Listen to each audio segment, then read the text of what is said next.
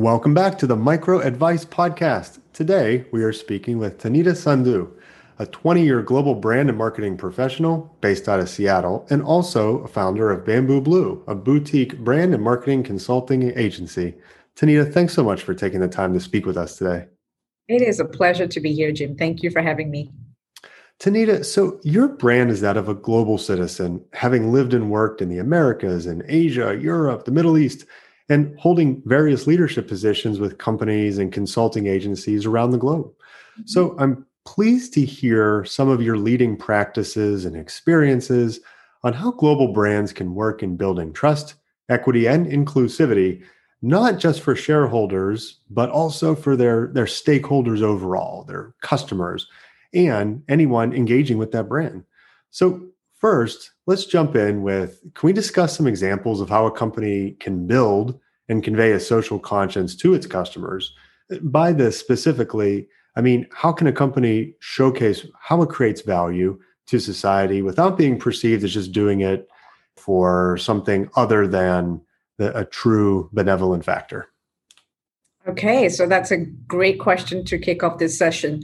So I think what I want to talk about is before a brand decides to pick and associate itself with any type of social cause, it is really important for a brand to have an understanding of its purpose. And purpose is beyond just generating revenue, right? It has to be a bigger, and like you say, more benevolent reason for existing.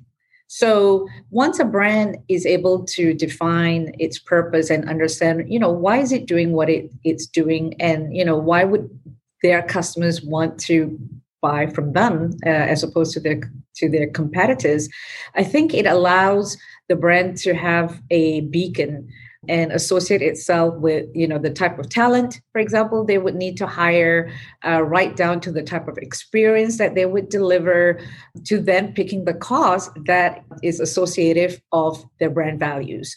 So I'll give you an example. Like you said, let's just keep it more practical. So take Starbucks, for example, right? It's a brand that's been around since 1971. And some say that, Starbucks taught America how to drink and enjoy coffee. So they have, their brand purpose is about inspiring and nurturing the human spirit.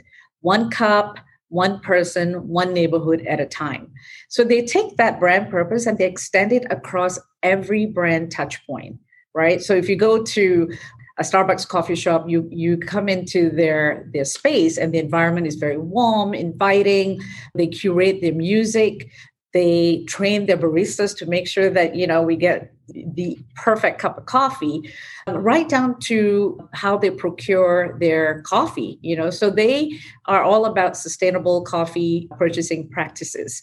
Now, what they've also done is associate themselves with a cause that through their foundation. So their foundation purpose is to strengthen the human spirit and to better lives. So what they've done is they are providing access to education and sanitation for young girls and women across the world.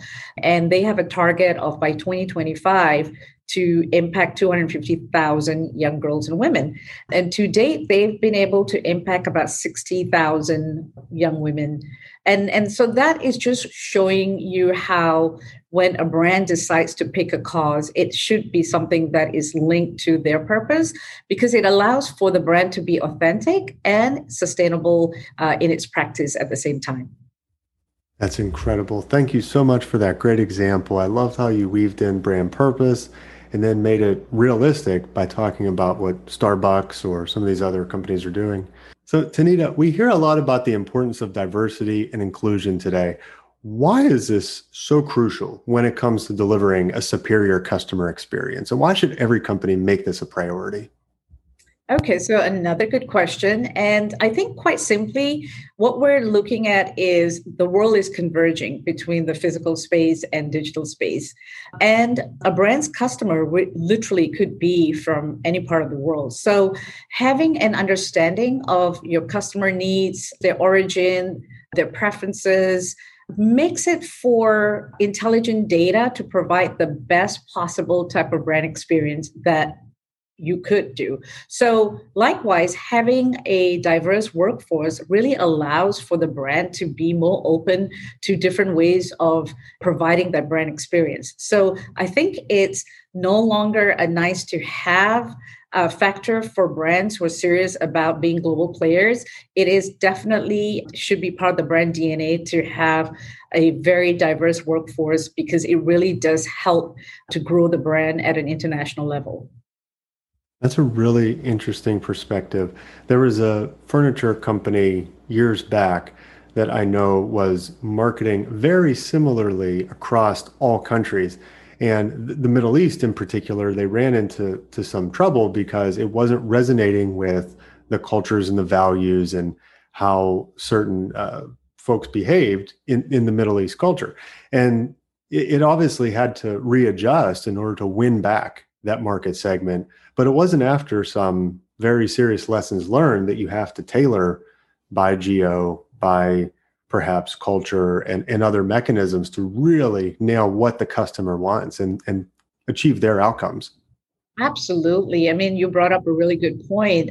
You know, when I was based in the Middle East, we had a similar situation with a global client who was looking to introduce a product to the women demographic into the Saudi Arabian market without doing any research or insights as to determine whether this product was viable and would be accepted.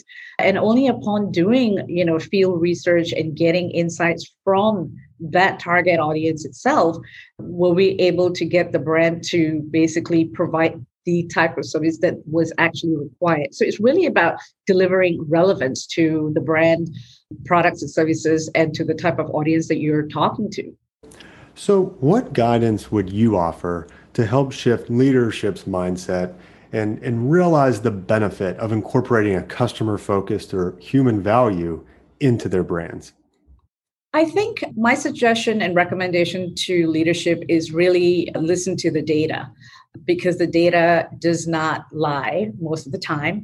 If you look at some recent studies, for example, a study was conducted by Accenture and they did a global study and found that 63% of the respondents said that they would make purchases from purpose-led brands. Kantar Consulting, which is another research company, found that purpose-led brands actually had a 175% increase in valuation. So, the data is clearly pointing to the fact that customers today really do feel that they want to basically spend their dollar with brands that care about the world that we're in. So it makes business sense. I love whenever these topics are backed up by data. So you've done some amazing research prior to this. I appreciate that. It always, like you said, point to the data. It's always helpful, really understanding what some of the driving factors behind this. So Tanita, one thing I wanted to bring up is I've been hearing a lot about brand promises. I was actually on a call earlier today where someone brought up a brand promise for, I can't remember the company, but it was a sizable company. So what is a brand promise and how can a company make this sustainable, given that public moods are always changing and there's various different movements that change perception and behavior over time? Okay, so I think what I'll start off with is to share what is not a brand promise. So I'm sure we've heard lines of like Nike's, just do it, L'Oreal, I'm worth it. You've got McDonald's, I'm loving it. So these are taglines, and taglines are usually used to promote an advertising message.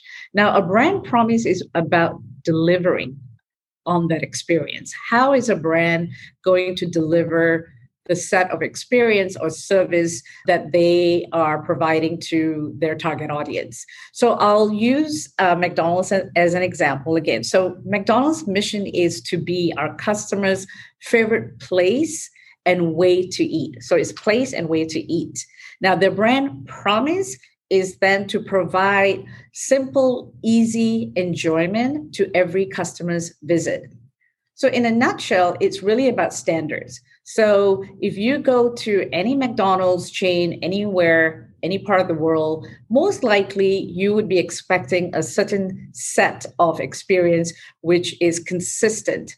The French fries, for example, when we're on a work visit and you're longing for home food, so to speak. So you go, oh gosh, let's go to McDonald's and enjoy the French fries. So these type of standards is what would allow McDonald's to then claim the tagline, I'm loving it.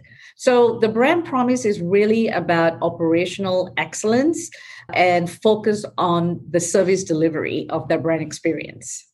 It's a great story and one that I can relate to. I was on a layover once overnight in London, and I took the train from the airport downtown and found that it was around the time when most of the restaurants were closing except for McDonald's. And I was starving and had literally all night to wait back in the airport to the next morning flight. I didn't have a hotel. And it was probably the best meal I ever had. So, and again, very consistent. I knew exactly what I was going to get, what to expect. So great example. Yeah. A final question for today. This has been amazing insight. I really appreciate some of the advice you've been given around branding and equity and inclusivity. What can startups and smaller companies do to build a human-focused brand right from inception? You've touched on some of the bigger brands, Apple, Starbucks, McDonald's have you, but how about now switching gears to like startups and more of the smaller companies, what they can do right from the start? Right. So I really like that question because I feel that the startup environment is always driven around a burning fire, right? There's this desire to solve a problem or provide a service that, hasn't been provided in a better way or a quicker way. There's always a reason. So when I work with startup founders, they're always super excited and pumped about their idea. And that's great. That's great. And they're great at writing a fantastic business plan. They've got the investor deck, they've got a logo, they've got their website, they've got a business card. And in most instances, that's when these companies should really consider how can they incorporate their why, which is the purpose. So it's a good starting point to kind of go, okay, I want to provide the best donuts to my neighborhood because I love baking. I make the most healthy donuts. But what else can you do for your community that is going to go beyond just providing and making those donuts for revenue? So it's a very simple idea, but as soon as a brand is able to associate itself with a cause that really helps to grow the brand and associate people around it, I think the chance for success is definitely there for startup companies. So it's something that they should consider from the start and not as an afterthought. That is a great example. Let me ask you this final question. Should a startup team include someone from a customer perspective, maybe even in addition to sales, somebody from a marketing or customer experience, customer success, something along those lines? Absolutely, because we had touched on the brand promise earlier on. So the part of the brand promise is about delivery. How are you going to deliver this brilliant idea, concept, product? And customer experience team is so crucial to that delivery. So I would highly recommend that person be part of the core team from the start.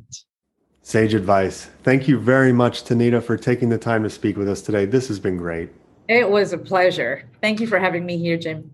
And thank you all for listening. If you have any thoughts or questions, please invite me on LinkedIn and drop a note. As always, you can find this episode of Micro Advice and many others on YouTube, Spotify, and iTunes.